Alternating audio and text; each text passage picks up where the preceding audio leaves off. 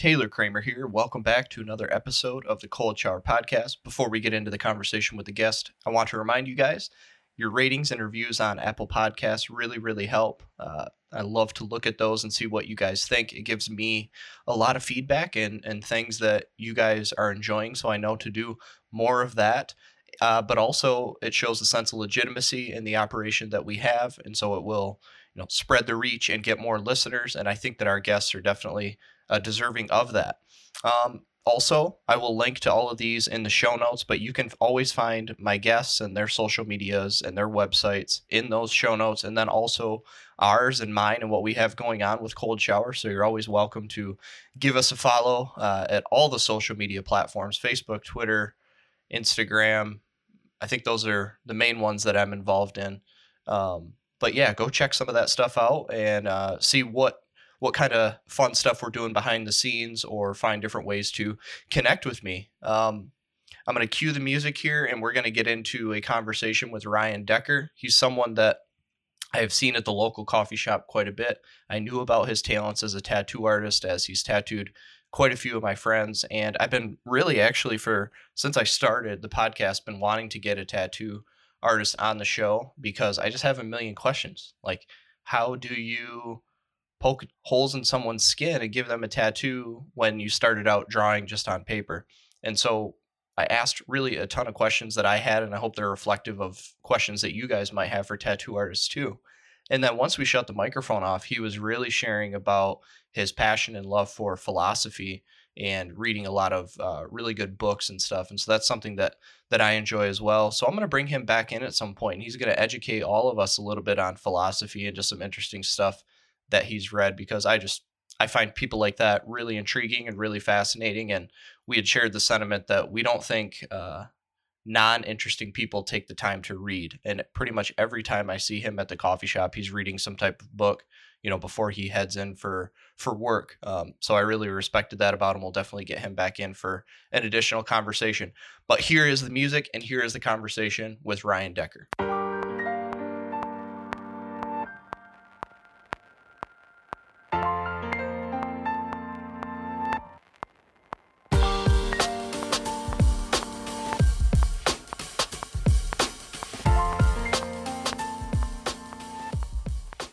And we're live. Ryan, my man, thank you so much for coming into the studio. I appreciate it. Of course. Thanks for having me. Yeah, I know we just saw each other this morning by chance, and so hopefully we have enough to talk about.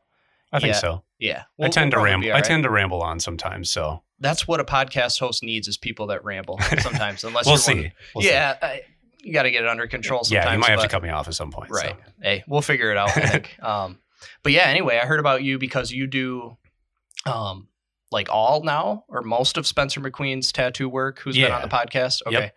I have for the last maybe 2 years. Okay. Yeah. Yeah. And what is that like, sitting down in a chair and talking to Spencer for a couple hours at a time?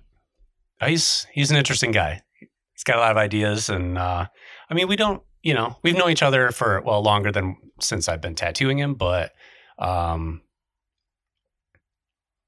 yeah, I don't know. It's like we have different opinions on things. So it's good to kind of get some, alternate viewpoints, every now and then. And I don't know. We just kind of hit it off. And I would think as a tattoo artist, you're constantly sitting down with people that somehow, so it's not terribly painful for those couple hours. Like, you have to find some common ground. You have to figure out how to have a conversation with people, even if you don't agree with them, or even if they don't seem like your type of people, probably. Right. Absolutely. Yeah. And the funny thing, before I started tattooing, I will say I was definitely not a people person.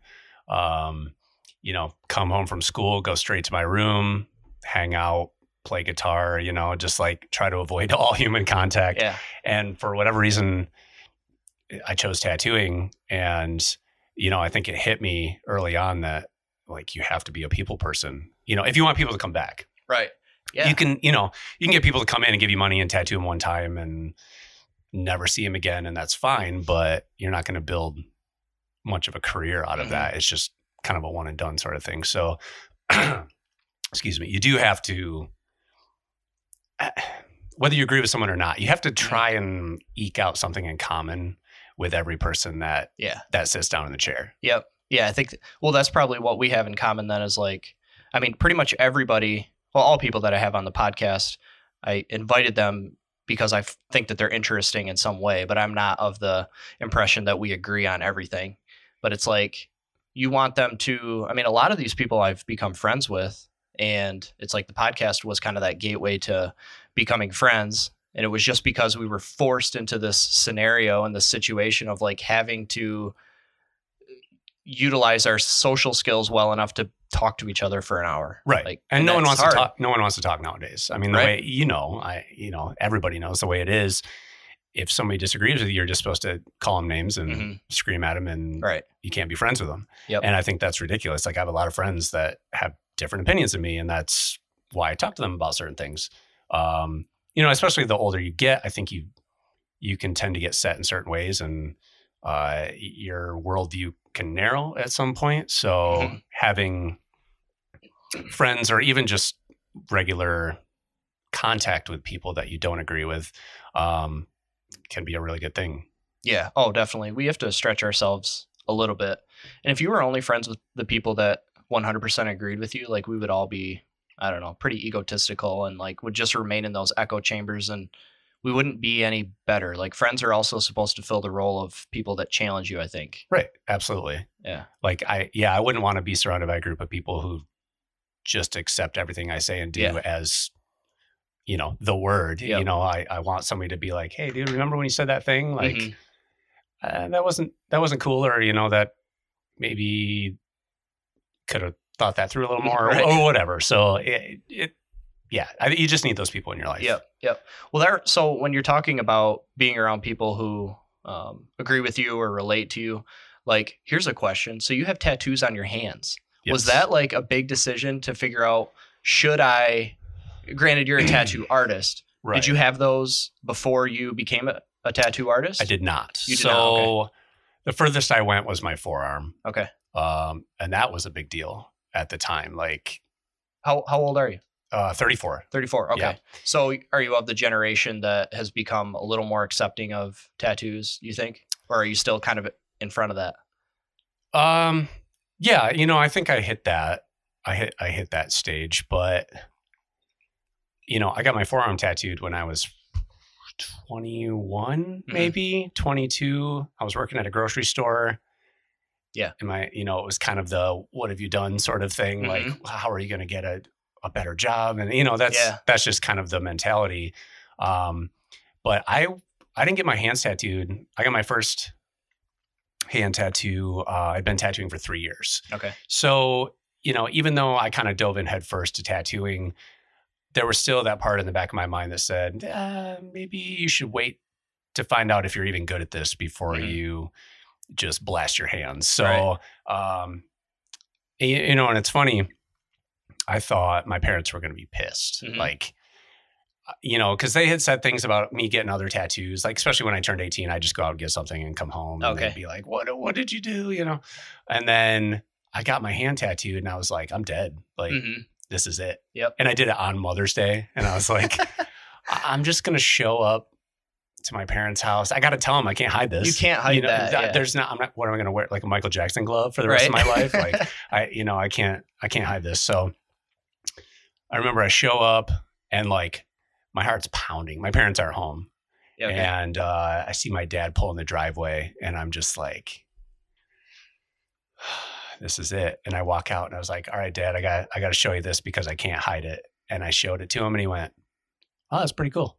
Okay. And then he just walked away. And from then on, I was just kind of like, all right. Yeah. You have some level of acceptance. He probably had played it through his mind where he's like, I see the trajectory here. Like, eventually he's going to have a hand tattoo or a face tattoo. And I think if I had done that before I had been tattooing for any length of time, that probably would not have gone that way. But being 3 years in and, kind of being set on that path, it was kind of like, well, I think we saw this coming. So, but yeah, it's definitely, no matter where I go, it's a conversation starter. Like, I just try and go grab dinner somewhere or go to the store. I end up in an hour-long conversation with somebody about tattoos because it's really hard to hide hand tattoos. And I knew that. Like I didn't, it wasn't a shock to me that people want to talk about it, but it definitely still gets stares. Yeah. I mean, it still has like, especially from older generations, probably has that connotation of like, breaking laws or whatever it might be, and so they would jump to those judgments. And I've probably experienced that on like a smaller scale, but when I have like a mullet or something, people are like, I think I saw you with the mullet recently. Yeah, I had like a small mullet and I just recently got rid of it, but it was kind of my own social experiment of like, I'm going to do this, I'm going to have this, and I'm going to take stock of like how people treat me and see if they treat me any differently. And from there, when you do get treated differently, it's almost like you have to prove yourself that you're, like an individual that they can take seriously sometimes. Yeah. I don't know. You ever get that? Oh, yeah. And, it's funny. I've had like people my own age like sneer at me. And then I've met people in their 80s that walk right up to me and think it's the coolest thing ever. Yeah. And they want to have a conversation. They think I'm approachable and they want to know more, So it's really, I found it's not an age thing. It's not even a generational thing at this point. It's just kind of I don't know. I don't know what it is.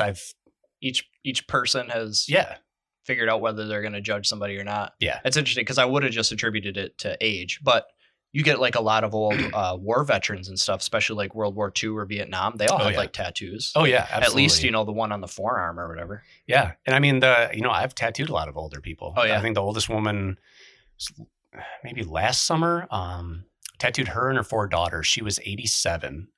Oh man. And her daughters one was like 55 maybe, and the others were all in their 60s. Yeah. And they all got matching tattoos. Oh, that's awesome. And they were like one of the funnest groups of people I've had in the shop. Like she wanted to take a cutting off of one of my plants to take home. Was it succulent and grow it or what? No, it was a pitcher plant. She's like, can I take a cutting? And I'm like, how am I going to say no? Like, so I think everybody thinks it's a generational thing. And, the grumpy old guy in his lawn yelling, like it's not always the case. Yeah. That's the stuff I need to hear because I'm always such an advocate for how great the millennial generation is. And then I kind of complain sometimes about like baby boomers and stuff like that.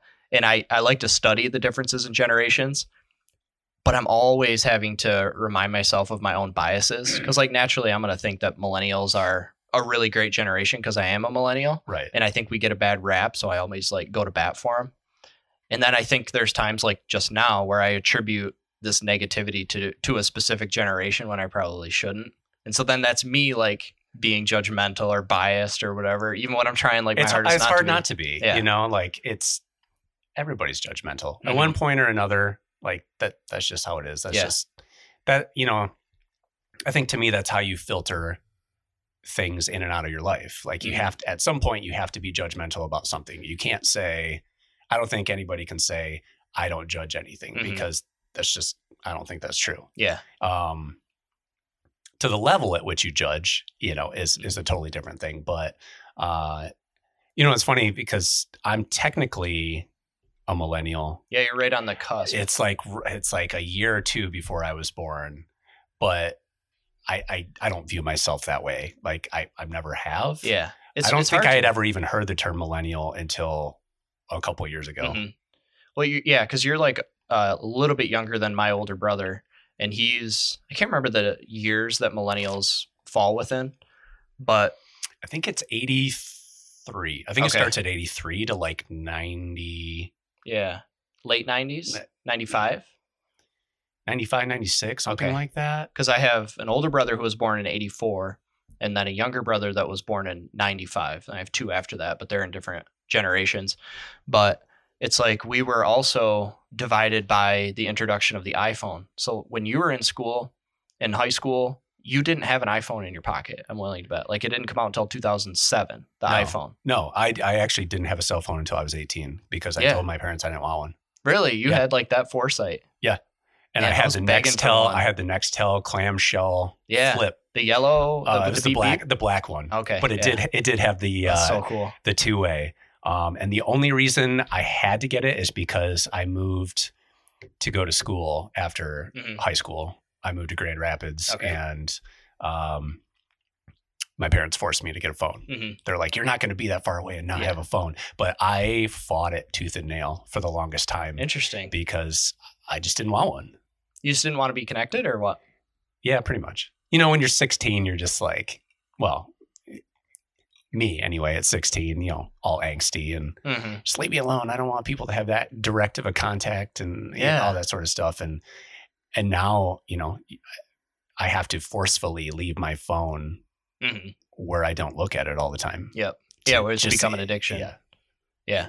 So you said you were angsty as a teen. I had Jack Senef on here too. Yeah. Yeah. And he considers himself to have had quite a bit of angst. And then I talked about the little bit that I had. Was that like a big thing in like middle school, high school for you, where you were just, you look back on it and you were like, man, I was pissed about a lot of things. Oh, dude. Yeah, absolutely. Like 16, I'm pretty sure I was the only 16-year-old in my high school reading like Camus and what is that? Albert Camus. Yeah, I don't know. He's an existentialist. Just like I was like getting into philosophy. I would like go to Goodwill and just buy these 25-cent philosophy books. Really? And how old were you? 16. Okay. Just reading everything I could and just mad, you know, just like, and I didn't know why. I didn't know why I was mad or what I was mad about. Just there wasn't like an event or anything that. No, yeah, just I think becoming a teenager. Okay, because I was like, Jack had some things that he disclosed on the episode, so I can talk about it, where it was like his parents were going through a divorce, and so that set a lot of things off, you know, for him. And I grew up in like a perfect home. I always felt cared for, but it was like you almost were looking for things to get mad about. Oh yeah, rebel without a cause. Yeah, it must be part of growing up. I don't know. It's weird. Yeah, like I said, I think a lot was puberty and just like, I don't know how to handle these hormones, and you just find things to be mad at. But I was very like, I don't know, like 16-year-old me is totally different than 34-year-old me. But I still read a lot of the same books, but it's too like for a different purpose. Yeah. So you probably at 16 were searching for like some type of meaning or something. And I think so. Yeah. Yeah. I think I just, like any teenager, you felt lost, you know. I grew up in a small town, like you said that you did. And you just, I mean, I think there were, and I don't know how small this is in comparison with other small towns, but there might have been 800 people in my high school. Okay. You know, maybe like 300 in my grade. And I just didn't feel like I got along with any of them. I had like one good friend who I'm still friends with today. And him and I had a lot, you know, we read the same books, we watched the same movies. Like, he was my dude. So, you know, going back to what you said earlier about being in an echo chamber, I mean, I was in it. Right. Like with one other person. Yeah, with one other person. It was just him and I saying the same stuff to each other because we agreed on it. You're probably fueling each other's anger absolutely. A little bit. Yeah. And then you grow out of that and you move away from your hometown and you meet other people. And I don't know, I think you hit your 20s and you're just kind of like, man, I was an idiot. Like, I thought I knew everything. And then you get in your 30s and you look at your 20s and you're like, man, I was a bigger idiot than when I was 16, you know, like it's just kind of the progression of life. But yeah, I think at 16, I was searching for something that I didn't know what it was or where to even look. So I've always read, like always had books. My parents told me like that I was the first person in my class to be able to read. So the teacher would let me read to the class. This was like second grade. Yeah. So I've always loved books and just learning really in general. But I didn't like the school structure. You know, I've always loved learning, but that sort of forced like we're forcing you to learn what we want you to learn sort of thing. I think I was rebelling against that. Mm-hmm. So I was like, I'm going to read all these books that, you know, we're told we shouldn't read and all this sort of stuff. Yep. So. Yeah, I think I had a lot of similarities to that too, especially, I think I was actually probably angrier at 18 than I was at like 15 or 16. Because I think at that age I was like ready to branch out, or so I thought. I was like, yep, you're close. Like you're becoming an adult. You can finally make your own decisions. And then when you're 30 and you look back on it, you're like, yeah, I totally wasn't prepared. And even when I felt like I was on my own, there was so much like support behind me, like this safety net that I like thought didn't exist, but it did. And it's so funny. You're like, I'm independent. You're like, nobody cares. Yeah. And my parents were like there catching me like every step of the way. And it's really funny to remember that stuff. But yeah, I think I was more angry at 18. And then my freshman year of college, I was like really going through some relationship stuff. And then I evened out kind of after that. Once I met my wife, I always credit her with that. I was like, oh, she's pretty legit. I need to like really straighten up here so I can keep her around, or she'll keep me around. And I think it's been somewhat of an upward trajectory since then. But that's all you can hope for. Yeah. Oh yeah. But I love being able to look back and being like, I don't know. I still don't think I totally have it together, but I at least know I have it a little bit more together than I did when I was younger. You know, it's somewhat comforting, I think. If you can look back and feel like you're in a better place, no matter how incremental it is, like that's all you can hope for. Yeah. Just that all the work you put in on a daily basis gets you one step further away from who you used to be. Yeah. Yeah, definitely. So let's talk about tattooing again. So I assume that you liked to draw and all that type of stuff prior to putting it on people's skin. All the time. Okay. Grew up doing it. I remember I have these memories of going to my grandma's house, and she had this drawer. She had this like big, her house was just full of like antique furniture, this big like dark wood armoire or whatever. And it had a drawer in the bottom where she just kept blank notebooks. And, I was an outdoor kid too. Okay. So if the weather was nice, I was outside. If it wasn't, I was usually inside drawing. And I'd pull those notebooks out, and I would always draw portraits of my family members. Like they'd be sitting in a chair watching TV, and I'd be sitting in the other chair, like drawing their profile, And it was just something I always did, like just naturally. Interesting. I was just kind of naturally drawn to it. I got more into painting as I got older. I think it's hard for a kid to understand the complexities of like watercolor painting and, that sort of thing. But as I got older, got more into painting. And then I got my first tattoo when I was 17. Okay. On my birthday, I'd asked for a tattoo for like 2 years. And my parents just said no. Yeah. They just said no. And I just kept asking, every year for my birthday, like, what do you want? I want a tattoo. No. And so on my 17th birthday, my dad said, all right, I'll take you. Okay. And I had kind of sketched up this idea. And so on my upper right arm, it's a guitar with wings. Oh, sweet. And I've since added to it over time, but that was the original. And it was sitting in a lotus flower. Does it take up most of your upper arm? Yeah, like the upper kind of like deltoid area. That's pretty big for your first tattoo. Yeah. And it was just like the coolest experience. We walked in the shop, and it's just like loud metal playing, and dudes are just wearing jeans and t-shirts and, bust each other's balls all day long. And I was like, man, this is, I could see myself doing this. Like, I don't see myself ever working an office job or anything like that. I was like, this is it. And I wish I would have pursued it or had somebody telling me to pursue it right away, because I knew that's what I wanted to do. And I just didn't do it right away. I worked, like I said, I used to work at a grocery store, started working there when I was 16, ended up leaving when I was 22. Okay. And I just hit a point where, I looked around at the people at the grocery store, and I was like, I don't want to be a lifer. You know, like some of these people have been here 30 years already.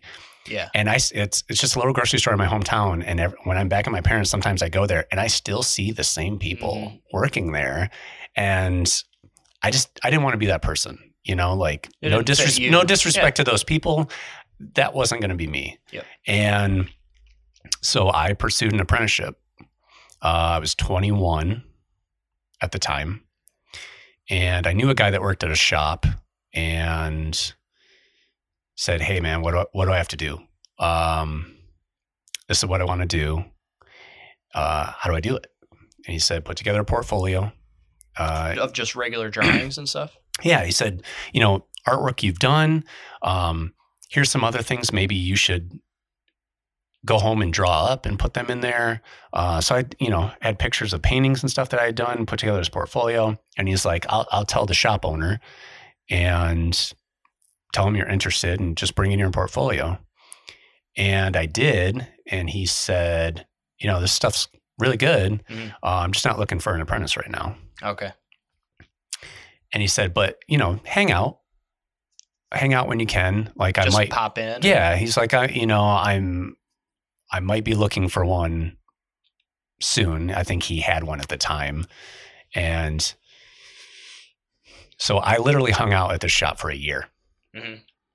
Like I'd get out of work, I'd go straight there and hang out till they closed. And I was like the weird guy in the corner, you know, like telling the off-color jokes every now and then, like just to like, do these people like me yet? You know, do they even know I'm here? And then eventually one day I was leaving and, you know, we were walking out in the parking lot and he said, "Hey, you know, I want to offer you the apprenticeship." And so I started when I was 21 and then started, I want to say it was like June of 2007. So I had like just turned 22.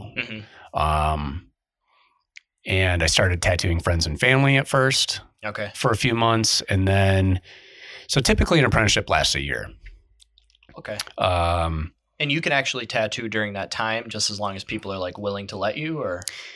Everybody's different. Like everybody teaches differently, I guess. There are some guys that for that whole first year, you don't even touch a machine. Like you just learn the ins and outs. And for me, since I'd already hung out there for a year, you know, I'd picked up on a lot of stuff and I think he realized that.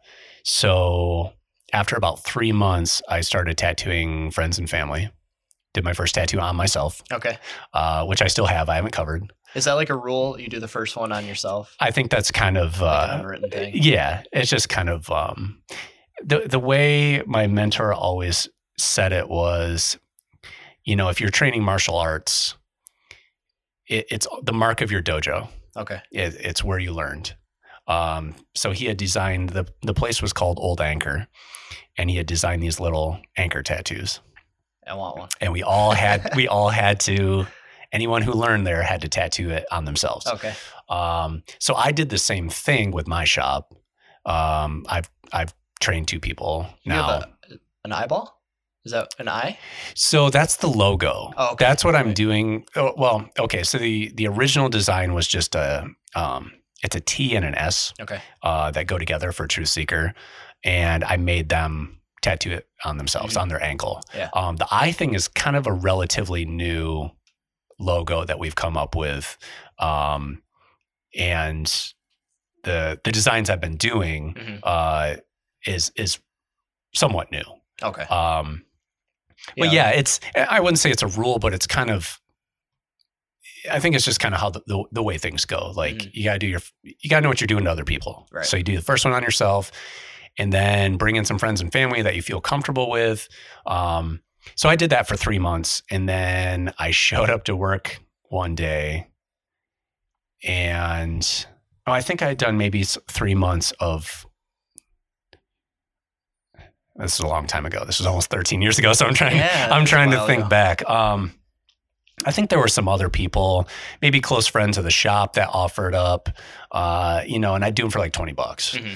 And then after about 6 months, I showed up to work one day and he was like, "Hey, did you bring your stuff with you?" And I was like, yeah. He's like, well, so-and-so called in sick, so you're up. So you got his chair, her and chair. I was just like, oh, okay. Like, I guess I'm doing this. And I don't know, I probably made like $300 that day. And I was just like, this is the coolest thing ever. Yeah. Walked out of there with a stack of cash in my pocket. That's awesome. I was like, this is insane. Yeah. It was cool. Yeah. Because you get chunks of money, that's for sure. Like, all at once, that would, especially when you're starting out, would be like a really cool feeling. Yeah. Like because you're working at a grocery store, so you're getting a paycheck every 2 weeks. Yeah. When you go from making like $300 a week to being able to make that in a day, it feels, when you're 22, like that's pretty wild. Yeah. You're balling all of a sudden. Yeah. That's awesome. Exactly. Yeah. I was curious about the apprenticeship because like what I know about tattooing is I have one tattoo on my arm and one on my finger, and that would be, what was that tattoo show with like Ami James and Kat Von D? Miami Ink. That was the first big one. Because I kind of liked Ami James. Like I liked his, I don't know if it's a character. If it's a reality TV, are they a character? I don't know. Or maybe it's not really reality. Yeah. You would know better than I would. So all those guys own other shops and work in other cities. But they like come there for the show. So that shop actually exists in Miami. Okay. But it's totally different dudes work there. Okay. So all of those people were brought in to film at that location. But they all work, like Chris Garver, he lives and works in New York. Okay. All right. So, but he was on that show for years. Yeah. But I don't know, like people always talk about the shows. Yeah. I've surprisingly, I've only watched like one or two. Uh-huh. Like I just, well, you're living it. Yeah. The way I've always put it, and I know this probably makes me sound like an asshole, but I always ask people, like, do you think a surgeon goes home and watches ER at the end of the night? Right. Like, probably not. Like they've just been elbow deep in it all day long. They want to go do something else. They want to, I don't know, go play badminton or whatever, whatever they're into. So I have no problem with the shows. Like that. If that's what people want to do, that's fine. There's just not. That's not my thing. I don't care much for them. No, I think there was another.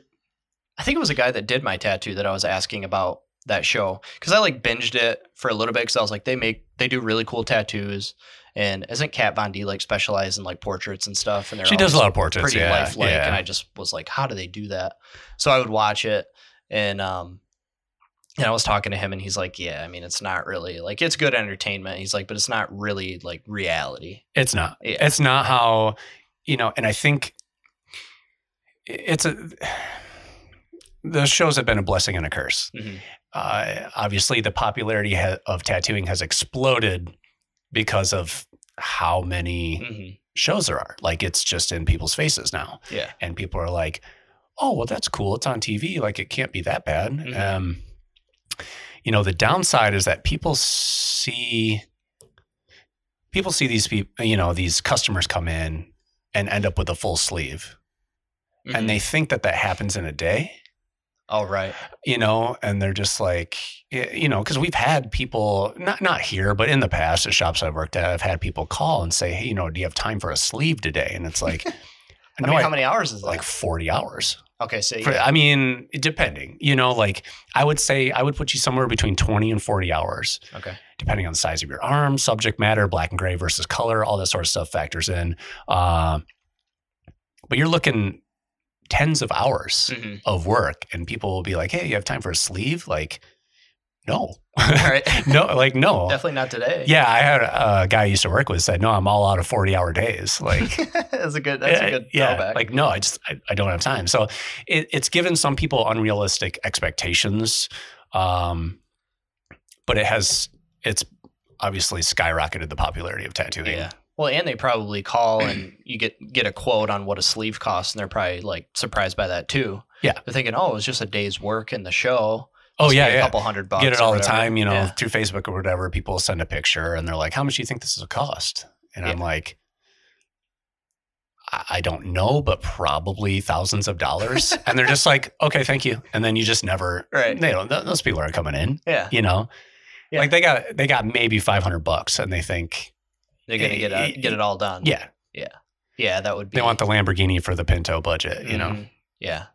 Yeah, that's I could definitely see that. I mean, I could even smell it a little bit when I was watching those shows of like, I don't think this is totally real, but it is entertaining. I just remember Ami James, I think that's his name, right? Ami, yeah. Ami, yeah.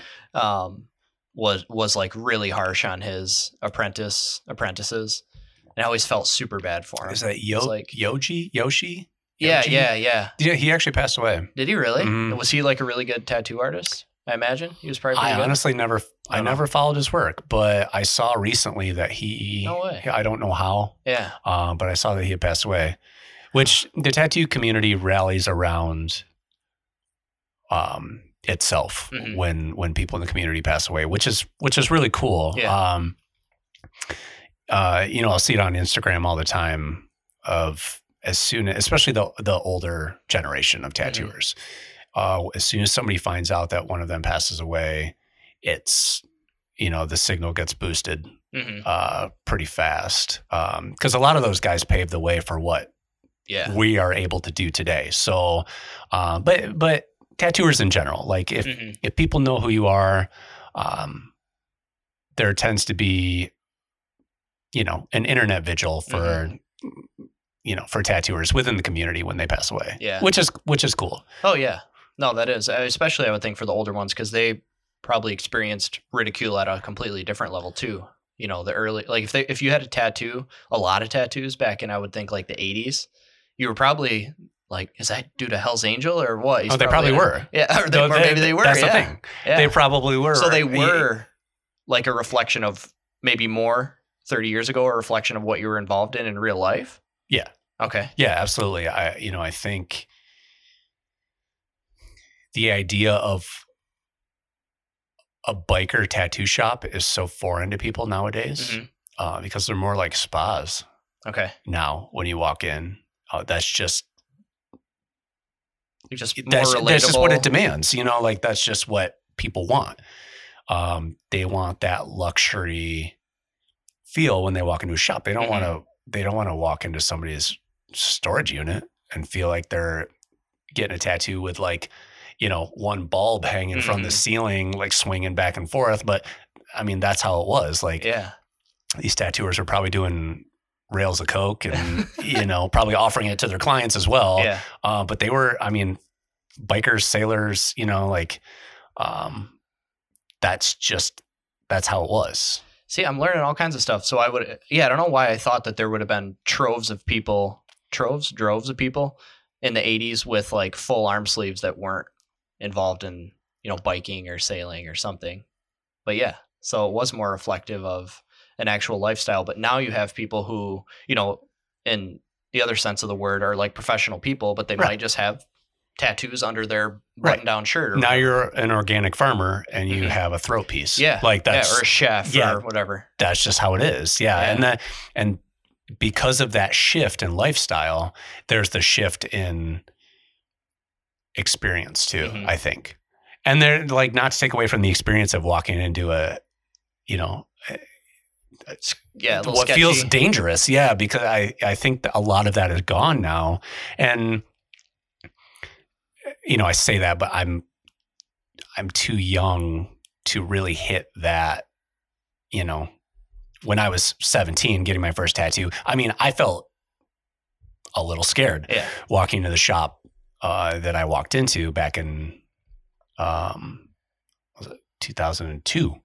But that, I missed all of the stuff in the 90s. Obviously it's stuff in the 80s. I was born in the 80s, but that I think a little bit of that edge, that element of danger has gone away for better or worse. Yeah. For the better, it's broadened the consumer base. If you're thinking purely in terms of business, the downside of that is I think you get a lot of people that just shouldn't get tattooed. Okay. Like I tell people, like I do this for a living. This is how I put food on my table. This is how I pay my bills.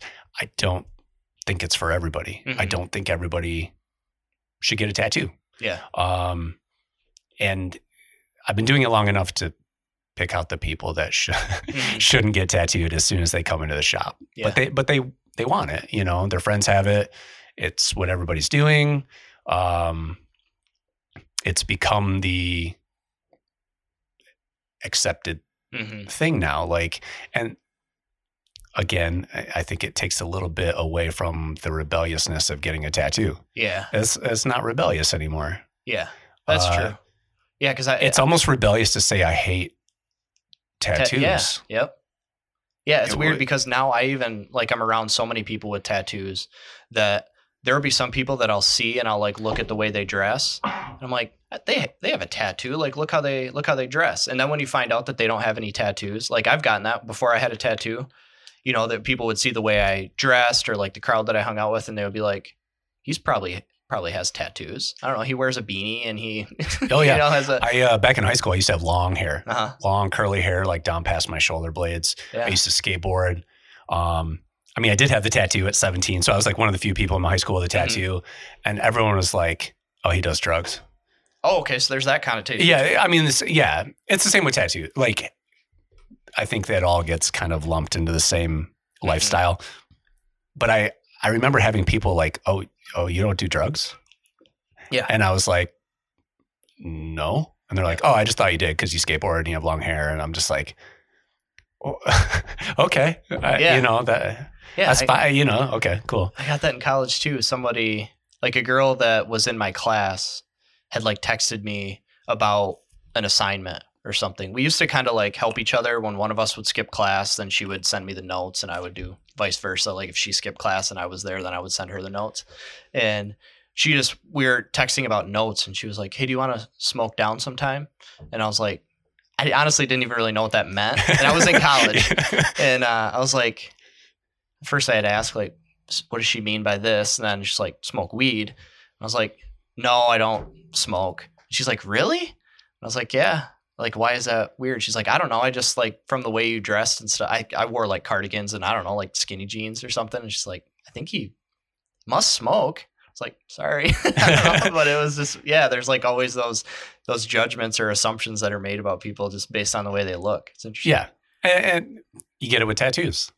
Like people see a heavily tattooed person, they're like, "Oh, he probably does drugs. He probably spent time in prison and whatever." I'm like, no, I'm a business owner. I'm, like I do taxes and yeah. I pay most of my taxes and I'm starting a family. Yep. So yeah, it comes with the territory. I'm so used to it by now that it just doesn't faze me. I mean, it used to make me mad. It used to make me so mad. You know, when I was in my 20s, and I was just like, why are people so judgy about me having visible tattoos?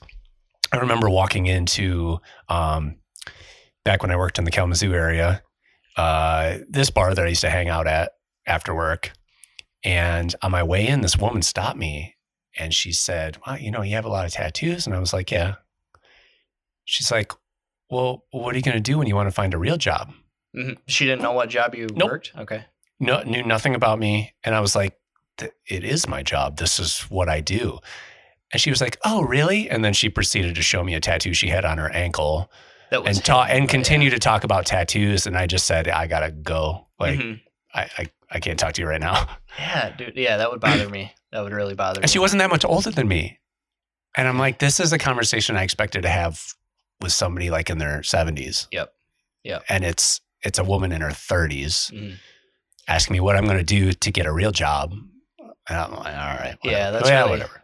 That's surprising. Or like, what's that tattoo going to look like when you're old and like your skin is, sagging and stuff? Oh, that's one of my favorite questions. I don't know. Yeah. It's still kind of cool. Yeah.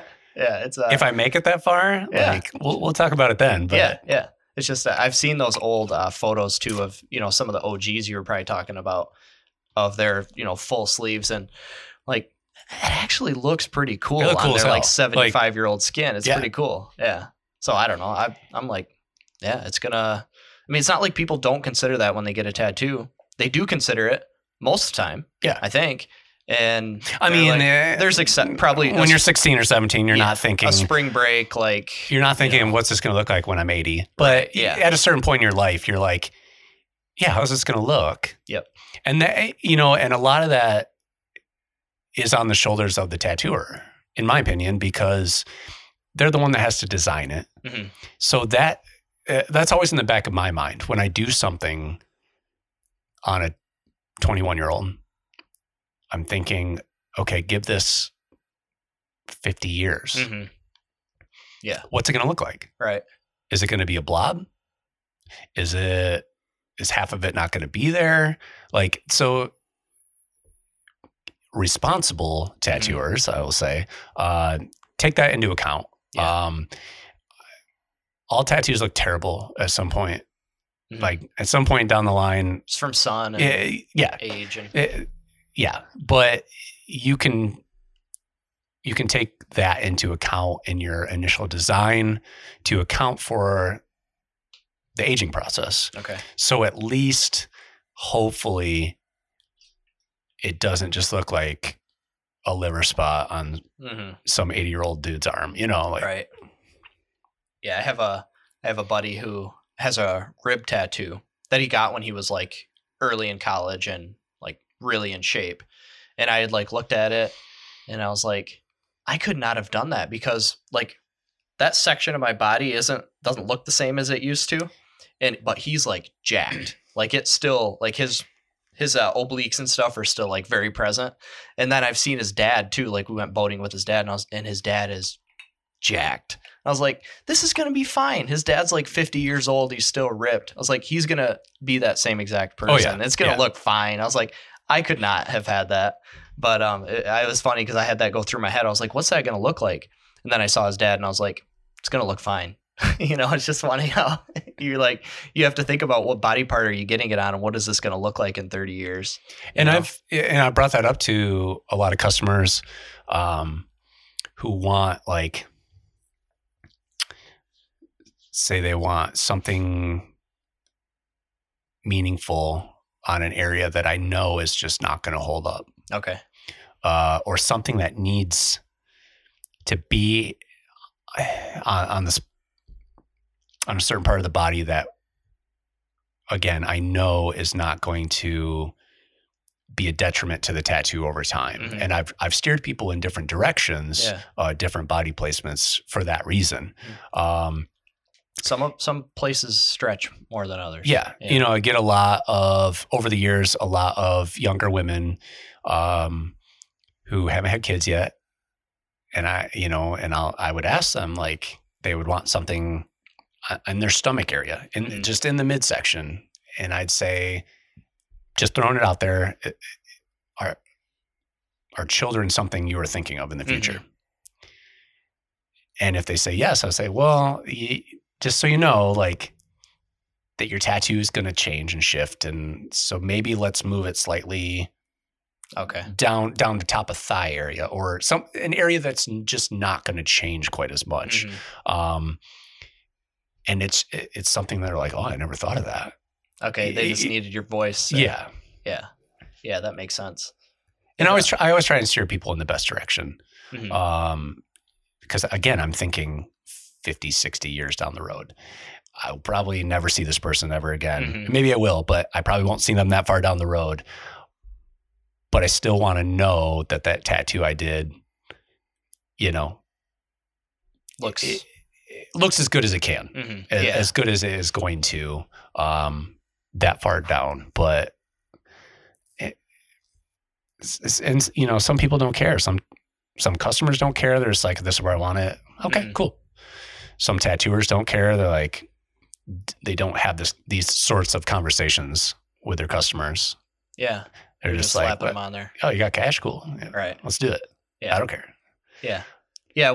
I would think too, like, so when you put that on somebody, there is a certain level of responsibility that comes with it. So having to, take care of it, make sure it's not out in the sun and that you're using sunscreen and, whatever. So it's like, if you give somebody a big, vibrant tattoo on their shoulder, and then for the next 3 years, they proceed to never cover it when they're in the sun, like, wouldn't that change it quite a bit? Oh, absolutely. And then it would they'd be like, well, this tattoo's only 2 years old and it's already looking terrible. Like, would that come back? Do people judge you for that, even though they shouldn't be? Oh yeah. Of course. It always comes back to us. Yeah. I mean, I've had people that I'm like, how old is this tattoo? And not necessarily a tattoo I did. Sometimes a tattoo I did. They come back and I'm like, what happened to this mm-hmm. thing? They're like, well, I got it a week before I was going to Florida. And, and I'm like, okay, so you didn't listen to anything I told you. Right. it just comes with the territory. Right. Like you're going to get people that follow your directions to a T, and they're going to be your best customers because they're going to come back with that perfectly healed tattoo, and they're going to want more, and they're going to be a walking billboard for your work. And then you're going to get the other people that are just going to do whatever they want. Yeah. You get the people that jump right out of the chair, hop on their phone while you're giving them aftercare instructions.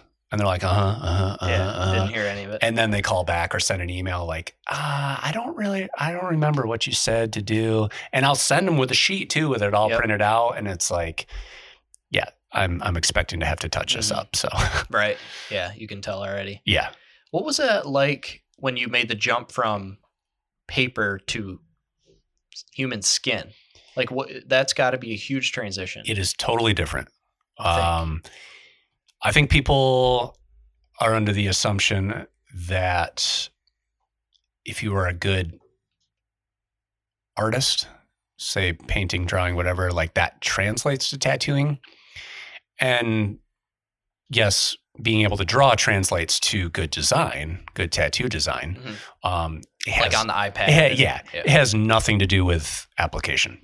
Okay. It's application is more of like a mechanical sort of process. You have to understand the mechanics of how a tattoo machine works. Speed, needle depth, speed of the machine and your hand speed, stretching the skin, like all these other factors that you don't have to do on paper come into play. You need to practice on like pig corpses or something. Yeah, that used to be a thing. Like they get like the pig's feet like super cheap, and you just tattoo on the skin. No way, that's just funny. like a chunk of a pig. I never did that. I just went straight to people. Right. But yeah, that's actually a thing. And I see people tattoo on like grapefruit and bananas and stuff like that, and it's like, yes, they have a quote unquote skin, but it's not a living, breathing, like the person you're tattooing is probably moving. No. They're probably talking, checking their phone. Their friends distracting them, and you have to deal with all of that. Yeah. So you're not tattooing an inanimate object. Right. And if we could peel ourselves as easy as we could peel an orange, I think we'd be in trouble. Yes. Yeah. I probably wouldn't be here today, but yeah.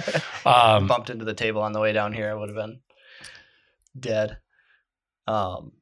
Yeah, I mean, I'm like getting nervous even thinking about, I will never tattoo somebody. I can say that with confidence. And I'm getting nervous hearing you explain like your first time tattooing actual skin.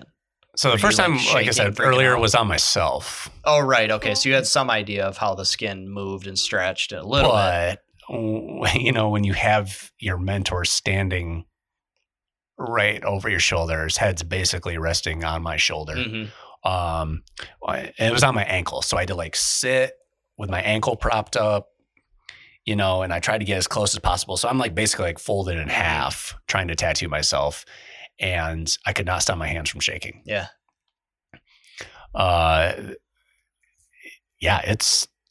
It is unlike I would think, I mean, and did that like result in crooked lines and stuff, or were you able to control it? The lines are surprisingly straight. Okay. And maybe it's because they've been able to spread out for the last 13 years. So they kind of spread out to be a straight line. Okay. Maybe they weren't so straight in the beginning. Right. I don't really remember, but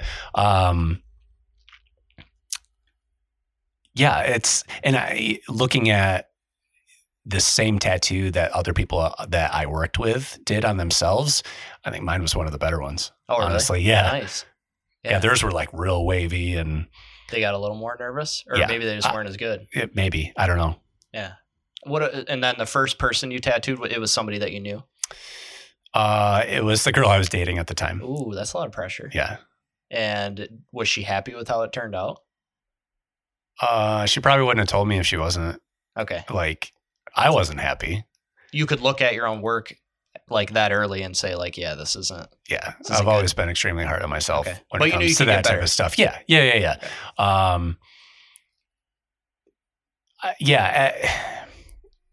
I think I saw progression fast enough to not get discouraged. Okay. But it's tough, man. They're still, like I said, this far in, at almost 13 years, there's still days where I'm like, I don't know what I'm doing. Mm-hmm. Like, yeah, I need a refresher because I feel like I forgot what I'm doing. And it's just like that sometimes. Sometimes you come in, you have a day where just like everything is perfectly smooth, and you come in, you try to do the exact same thing the next day, and your machine's not running right, and you know, you just things just aren't adding up the way they were the day before, and it's really strange. And you can talk to guys that have been tattooing twice as long as me; they'll say the same thing. So it's not like a preparation thing, or that you didn't clean something or properly. You try and be as consistent as possible. There's kind of like this ongoing joke that, you know, some magical elf comes in at night and messes with your machines from day to day. Yeah. And you're like, this ran perfectly yesterday. Why is it running like this today? That's just how it is. It's just a daily, and, you know, and I love that. I wouldn't want it to be easy. Mm-hmm. I would have quit years ago if it was easy. Right. If I just hit the point where I was like, I don't even have to try at this anymore. Mm-hmm. Like, why would I keep going? Yeah. Yeah. And I mean, you always have a huge responsibility. Like it's permanent art. It's on somebody. And I was thinking before you got here, I was like, it just seems like a tremendous amount of responsibility. And when I talked to you when we first met, I was like, I was just thinking and putting myself in your shoes of how like nervous I would be or how guilty I would feel if I screwed up. And you were like, it's just like with anything, like with time, as you do it, it kind of becomes like second nature. And yeah, it's a huge responsibility, but you're used to like that pressure of it now. You stop thinking about it. Yeah. It weighs on you a lot in the beginning. Mm-hmm. I mean, I had a lot of sleepless nights where I just knew, and maybe the customer didn't notice, or maybe the customer didn't care. But I knew that something wasn't quite right in the tattoo I did that day. Okay. So I'd lay in bed at night and just be near a panic attack, thinking like this is on them forever. Right. And you know, the responsibility is always there. That never goes away. But you tend not to think about it after time. You come in and you just feel like I know what I'm doing. Even if there are days where you're like, I don't know what I'm doing anymore. You zone in. You can still get Yeah. For me, it's kind of like meditation. Like tattooing's always kind of been meditative for me, and I do get into this zone where, and this has happened a lot. I'll like lose track of time. Mm-hmm. All of a sudden, it's like 4 hours later, and I'm like, I've been doing this for 4 hours. Mm-hmm. Like, you know, it felt like a half hour. And you're like, oh, I'm thirsty. Yeah. I got to stand up. My back is like wrenching right now. I got to stand up. And I think that's the best way to put it. You just get in this zone and you block it out. You don't think about this is permanent. As soon as you start thinking about that, you start getting the cold sweat and you're like, oh my God, this is permanent on this person. Yeah. I think it's a lot like, so for my job, when I do like counseling and stuff, I have the one thing, and I don't even know if I like read this somewhere or if I just like realized it on my own, but you can get into those zones where it's like, maybe your morning went horribly. Like you got out of the door late, like nothing was going right.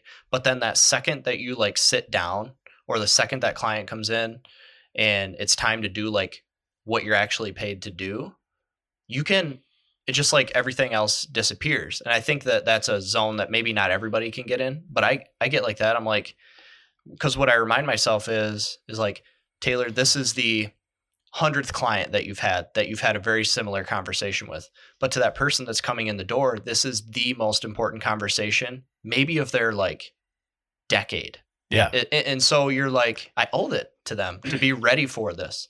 And for you, it's your thousandth tattoo. For them, it's their first, or for them, like they've been waiting forever to get this done. And so that's when you can really, I think, like tune in and be like, all right, let's do it. And that was a realization that took me years to get to, that it doesn't matter what I think about their tattoo. They don't care. They just want me to do a nice job on it. That's why they came to me. So that's what I'm going to do. Like, I'm not going to worry. You know, if they come in with an idea that it's just not going to make a good tattoo, you know, I'll say no, or I'll steer them in a different direction. But at the end of the day, I don't really care what people want to get tattooed on them. Mm-hmm. They have to look at it. They have to live with it. This is for them. This is not for me. And it's almost a daily thing. I have to tell myself, like, mm-hmm. this is not for you, Ryan. Yeah. Ryan, this is for them. Like, so just do it. Mm-hmm. Like, yeah, don't argue with them. Don't fight with them. Don't. Right. Just, you're going to steer them a little bit, but it's ultimately to a better product. That's anytime I'm steering somebody, it's to a better end result. Mm-hmm. It's not, I'm beyond the point of ever steering somebody in the direction that I want to go just because that's what I want to do. Mm-hmm. Like, I don't care. Like, I want them to be happy. Was it hard, like, at first to realize that? Like, here's someone coming in with this idea for a tattoo that you would never have. And then maybe you're naturally, like, catering the changes you want to make to it because it's how you would prefer to have it. Oh, yeah. On your body. Yeah, that happened a lot early on. Mm-hmm. It was a lot of just trying to convince people to do what I wanted them to do. Mm-hmm. And not in a pushy way, but just like, hey, this would be, what if we did this? Or what if we did this? And I'll still do that. But there's no, I don't know. There's no like resentment if they don't like my idea. Right. If they don't think my idea is cooler than their idea, I don't care. That's fine. Yeah. That's cool. Like I'll just give them my opinion. And honestly, nowadays, most people take it. Okay. Most people come in and they're just like, you're the professional, whatever you think is going to look the best. Mm-hmm. And there's no pushback. Yeah. I mean, when I got my first tattoo, that's what I was looking for, was like for me to come in with this little idea and for them to just totally take the wheel on it, because I didn't really know. Like, I was like, is what I'm asking for even possible? You know, please just grab me by the hand, pretend I'm 8 years old, but you're giving me a tattoo. You know, like that's what I wanted, and they did a great job. And that's what I try to do every time now. I just assume, I mean, unless you come in, I can tell like this ain't your first rodeo. Mm-hmm. I just try to treat everybody like that. Like, I will, even though I've given the same aftercare speech for 13 years, I still do it every time. Yeah. And I go from top to bottom. Like, it's like the Miranda rights. You gotta do it. Yeah. I got to do it. Whether they listen to me or not, that's on them. Right. But I give the same speech. Even there are days where I'm just like, I really wish I didn't have to give this speech right now. I do it because that's just a part of the whole experience. Yeah. And I just treat everybody like I am there to educate them on tattooing and what is the best tattoo and why. Not just here, you need to get this because I say so. Like, you should get this or get it this way because of this, this, and this. And a lot of it is longevity issues. People come in with these ideas that are like too small. They want to fit 5 names on the side of their finger or, just like something ridiculous. And you just have to steer people away from that type of stuff. 'Cause that tends to be the impulsive stuff, and maybe they'll leave and they'll go get it somewhere else and they'll realize I was right. But right. Again, that's fine. That's on them. I used to argue with people a lot in the beginning. Just because I did know what I was talking about, but you know what I'm saying? Like, I knew what I was talking about, but I wanted them to know that I knew what I was talking about. Yeah. It wasn't like just in their best interest. Yeah, exactly. And I grew out of that. And now I'm just kind of like, you want what? Cool. All right. Let's do it. Yeah. What if we did this? What if we added this? You don't like that? Cool. No problem. Right. And it wasn't like that for a while. Yeah. That's important because like, that's how I feel when I go to the mechanic, is like, they could take me for all my cash every single time because I don't know much about cars. Yes. And so it's like, you can go in there, and I love when I find a mechanic or even an oil change person who all they're doing is changing my oil, and they're like telling me what the process is, what they would recommend, but not like applying too much pressure. Yeah. You know, in that situation, it's like, yeah, because they have an expertise that I don't have. But when you have an expertise that somebody else doesn't have and you know that you have it, it's super easy to like hold yourself like above them, put yourself on a pedestal. Right. And I've had to avoid that too. There's no need to be a car salesman. Yeah. With everything that you do, you know, like you can gently guide people in what you feel is the right direction. And most people are responsive if you do it in the right way. You know, I get a lot of people that come in and they say, I went to this shop or this shop and they told me my idea was stupid. And in my head, I might be thinking, I mean, yeah, it kind of is. Like, it's not something, you know, it's not something I would get. That's fine. But again, I hit that point where I'm like, why do I care? It's not going on me. I don't care if I think it's cool or not. Like, I can throw out a couple ideas that I think might make it cooler. And if they bite, cool. Great. You know, if not, that's fine. They end up with the tattoo they wanted either way. And they end up happy. And that's, you know, a lot of tattooers forget the customer service side of it. I think they see that they're just looking to make a piece for their portfolio. Okay. Which is great. If you can get somebody to come in and get something super cool and help you build your portfolio, or like, oh, you get that cool new piece to throw on Instagram, like that's sweet. But that's more the exception than the rule nowadays. Like you got to do the tattoos that pay the bills, keep the doors open and keep the lights on. And you still have to do a nice job on those too. And you still have to treat those people the same way you would treat somebody who's getting a back piece. Yeah. Like, all right. Yeah. They're no different. Yeah. You don't treat the cash cow better than, you know, the other person that's coming in just for a little wrist tattoo or something. Right. Yeah. Cause what happens is those people come in and they want a tattoo on their wrist that's the size of a quarter. They come back. And then they come back and they're like, well, I've been wanting this half sleeve for a long time, but I wanted to get that first one out of the way. And if you give them a bad experience that first time around, you'll never see that person again. They'll go get their halves, or maybe they won't even ever get tattooed again. Maybe you've just scared them away from everybody, from ever getting tattooed again. And they just had this little crappy tattoo on their wrist that they're not happy with for the rest of their life. So I just try to do a nice job on everything that I do because those people will keep coming back. Yeah. And if it's for another small piece, cool. That's fine. Yeah. You sold me, man. What do you, here, can you see this sticker right here? Over here. Yes. Yeah. So that's like, I guess, my unofficial logo. And I've been wanting to get it tattooed. Okay. But I have a tweak I want to make to it. So like right now it's more of a badge, like the hatchet and the feather are the same length or whatever. But I actually want to do it more where the hatchet is more like full sized, not a full size hatchet, but bigger than the actual feather. Okay. Like, and so instead of like a badge, like scale wise, it makes more sense. Yeah. Right. And I think I want to get it like on my forearm or something. Would you be able to do that? Yeah. Dude, let's do it. Yeah. I mean, not right now, but like soon. It's crazy. Yeah. I brought my equipment. No. I'll lay down on the table right now. Let's do this illegally. Yeah. We don't need, any of those directions on how to clean it. Yeah, or whatever no. But yeah, that's just what the state wants you to do, man. Oh yeah. The man. There's that rebelliousness. Yeah, right. But yeah, I think it would be super sweet to do that. And I kind of want it like, I don't know what the word is. Like, is it more realism? Like where it would.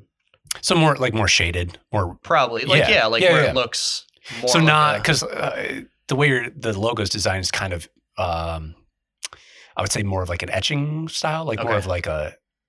See, I don't know the terms, but more of an illustrative look versus like a realistic look. Okay. Yeah.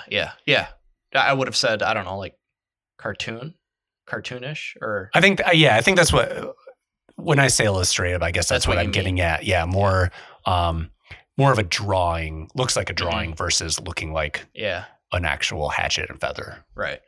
Yeah. So that would be, I think that's what I want to do next. And I guess we're talking about it on the record here so people can check in later and see if I actually did it. But yeah, I'd be interested. Yeah. We got to hold you to it now. Interested in that. Yeah. It's going to happen. Okay. Because what I do when I really like tattoos. And when I think about them, I kind of have to give myself like a certain amount of time for it to stick in my mind. And then that's when I'm like, okay, you've thought about it long enough, it still like hasn't left you. Because I can get excited about like an image or something and be like, this would make such a cool tattoo. But if I'm like moved past it in 2 months, then I'm like, hey, maybe you didn't really want it. Surprisingly, I do the same thing. Okay. When I was younger, I just went and got tattooed. Mm-hmm. Just whatever. Yeah. Every month, whatever. Just go get a tattoo. As I've gotten older, it's like, I think the last tattoo I got had been 2 years, 2.5 years between. Okay. Just didn't have any ideas that struck me. Mm-hmm. And so I totally get that. I totally get like, you want to sit on the idea for a while. And I applaud that because, you know, most people see whatever Rihanna got, you know, and wake up that day and they're like, yeah, I want to go get that. So, yep. Yeah. I mean, it's stuck with me for a while. And then I was like, it would be cool to kind of have it more to scale for the feather and the hatchet.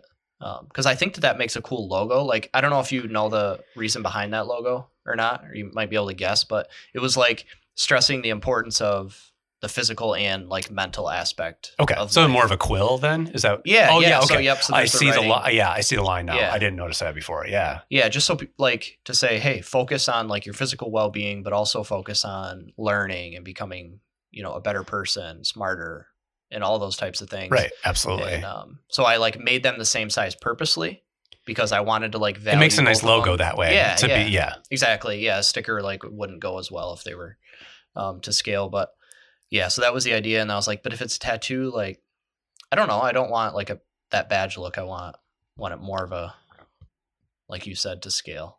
Yeah. And what was the other word? Realism that you said you like right now it's illustrative, but you would make it more realistic. Realistic. Okay. Yeah. Realism or realistic. Yeah. All right. Last question. So what would you be doing if you were not tattooing? Would you still be like drawing and like trying to make money off of your art that way? Or what would the deal be? You know, that is a good question. It's funny because I don't, strangely, I don't draw outside of work. I used to draw all the time. And then when it became my job, after, you know, hours and hours of drawing for other people all day long, it's really hard to go home and want to draw more. So, I mean, I would love to, if I wasn't tattooing, yes, I would love to still do something with my drawing ability. But those were all things I thought of before I got into tattooing. I went to art school for a semester. I hated it. Okay. And I thought I was going to be like a studio artist. And then I was like, who the hell makes money as a studio artist? Like, and that solely. So I realized that was, you know, probably not the right path for me.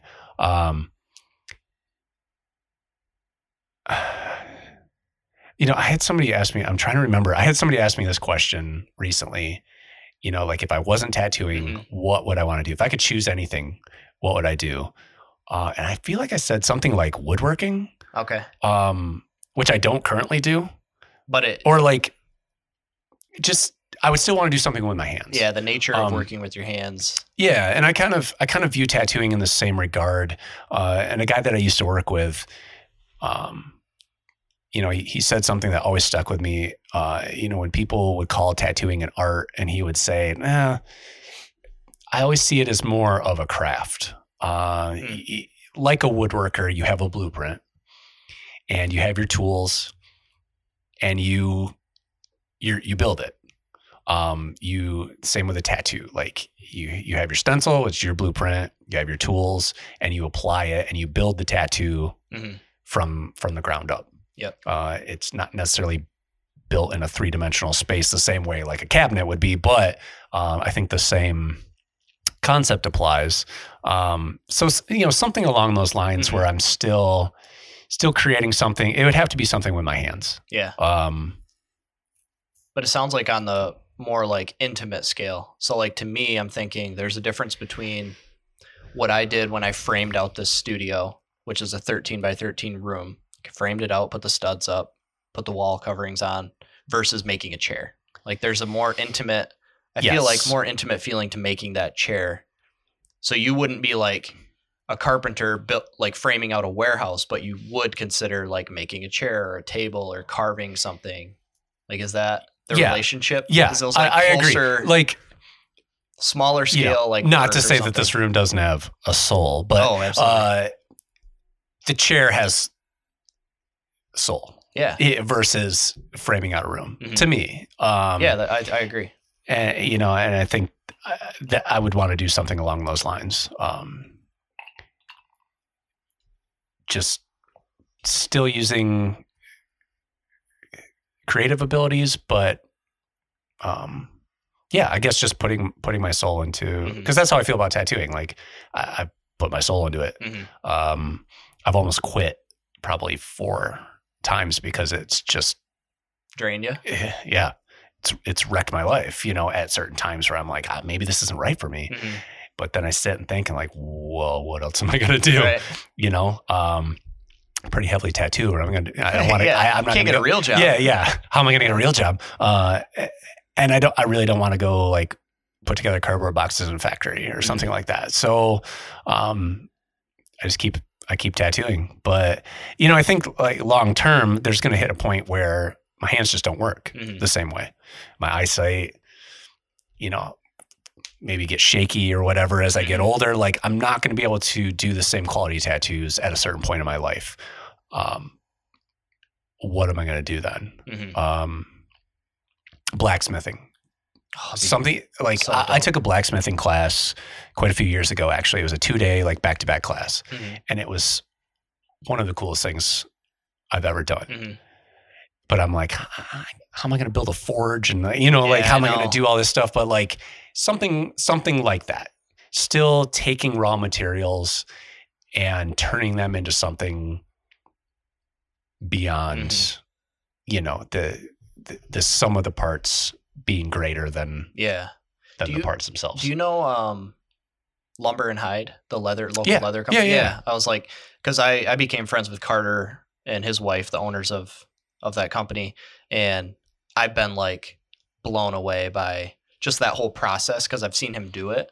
And there was actually a video that Grant Peering, who's also been on the podcast, made for him for the Boardman review. Okay. And if you haven't watched it, I can like send you the link or something. Yeah. It's awesome. And it was like, I was like, again, I'm pretty certain I'm probably never going to tattoo in my life.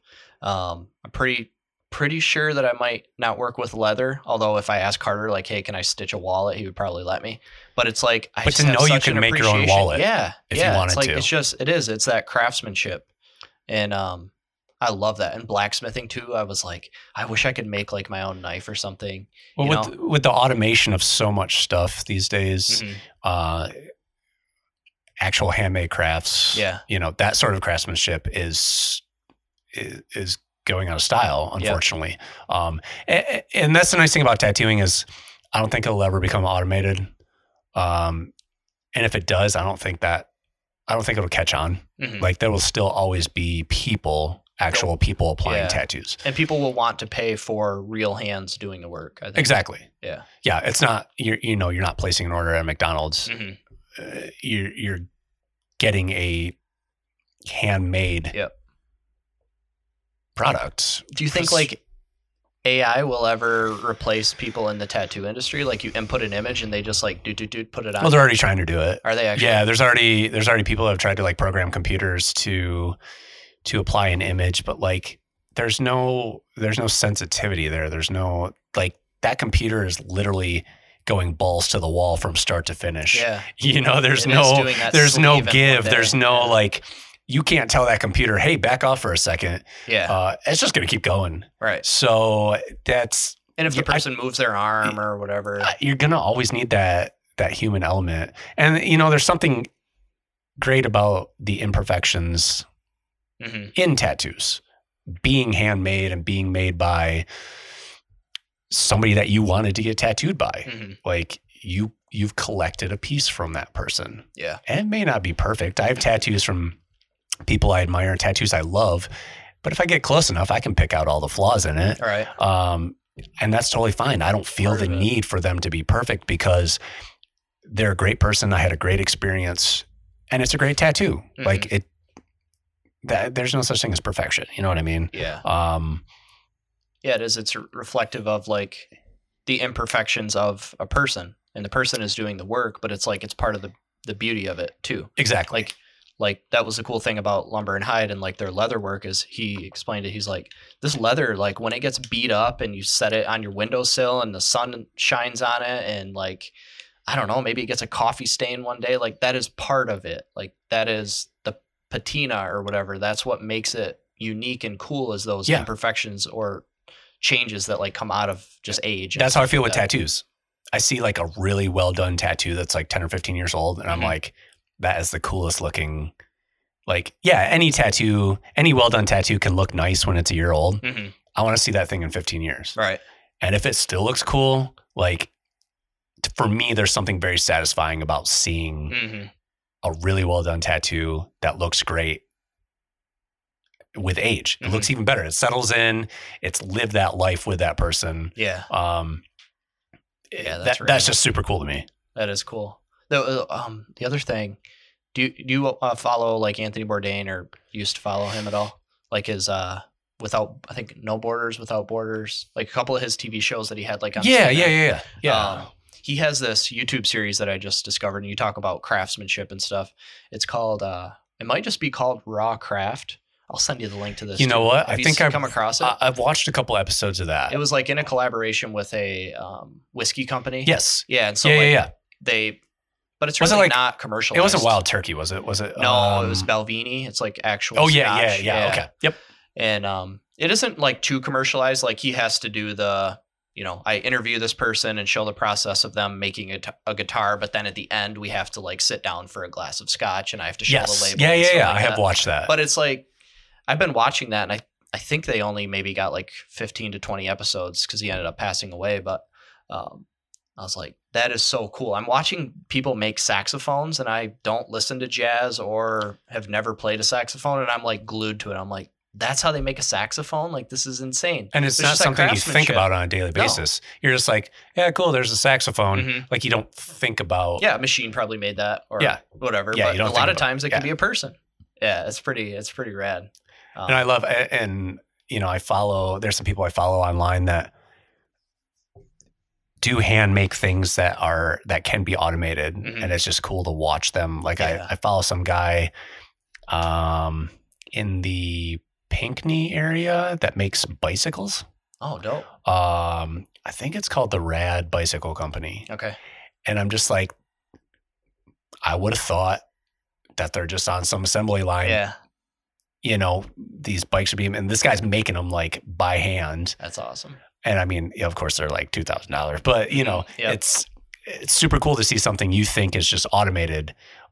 Somebody's just in a little warehouse making them. Yeah, it is. That is sweet. There's my buddy works for Shaggy's ski company or something. It's in, I think, Boyne City. And yeah, it's like wooden skis, and they make them all by hand, and they do like the customized graphics. So if you have like a picture of your dog that you want like on your set of wooden skis, they'll like laminate it in your skis for it. Yeah, all on there, and they're like some of the highest quality skis you can get, and they send them to people that are like skiing big time mountains in Colorado and wherever else. And it's just this little place in Boyne City that's got real people doing real craftsmanship, and it's like super sweet because he runs their like does some of their marketing and Instagram and fulfills orders and stuff, and it's like that's just so cool. Like I'm myself with my skill at skiing am not deserving of like $1,000 pair of skis or whatever they are.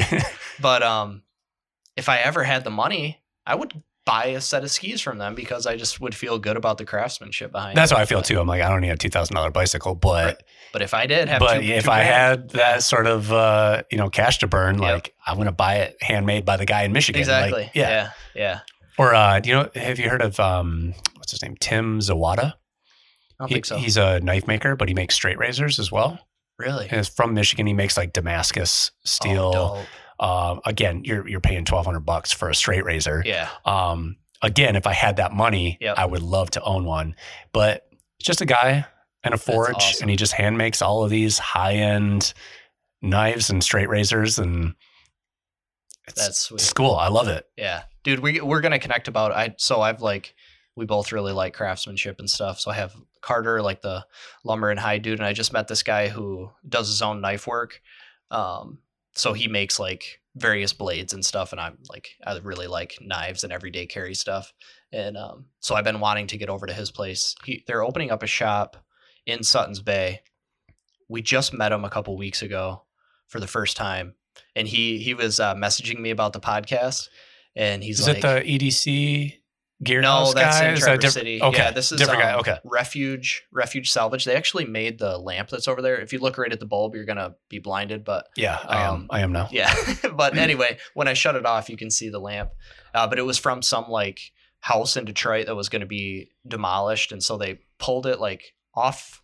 It was part of a chandelier, and then they like restructured it. I love that. Made it into a lamp. But, I love that type of stuff. It was sweet. My mom got it for me for Christmas, and then I met them, and so I'm like, it would be so cool just to go and like watch him make a knife, and then if I ever get one of those knives, just to say like I was kind of part of the process and I saw it be made and like all that stuff. But I'll shoot you over their Instagrams and stuff. So you can see, I haven't heard of those. See guys. All that. But yeah, plug your stuff. So website, business, Instagram, whatever, and then we'll get out of here. So the shop is Truth Seeker Tattoo. Website. I should have asked this. What's the reason for the name? I get asked that a lot, and I actually get a lot of people that come in saying they came in because of the name. Okay. Strangely, it was just one of those things. When I knew that I was going to be starting this business and opening a tattoo shop, the name game begins. Like, what am I going to call it?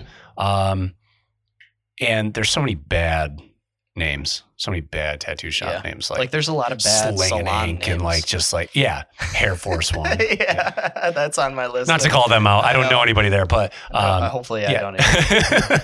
If they hear this. But Truth Seeker just popped into my head one day, and I was like, that sounds really cool. I'll make a note of that. And then I tried to sit down and make a list. I'm like, all right, well, that's the only one I got so far. Mm-hmm. Let's just make this list. And that list didn't happen. Just that. Just that. And I was like, I keep coming back to this. And I think what drew me to it is it means different things to different people. Mm-hmm. I've had people come in saying they came in because of the name, and they took it as a religious connotation. Mm-hmm. I've had other people, to me, it was always like everybody is seeking their own truth in their own way.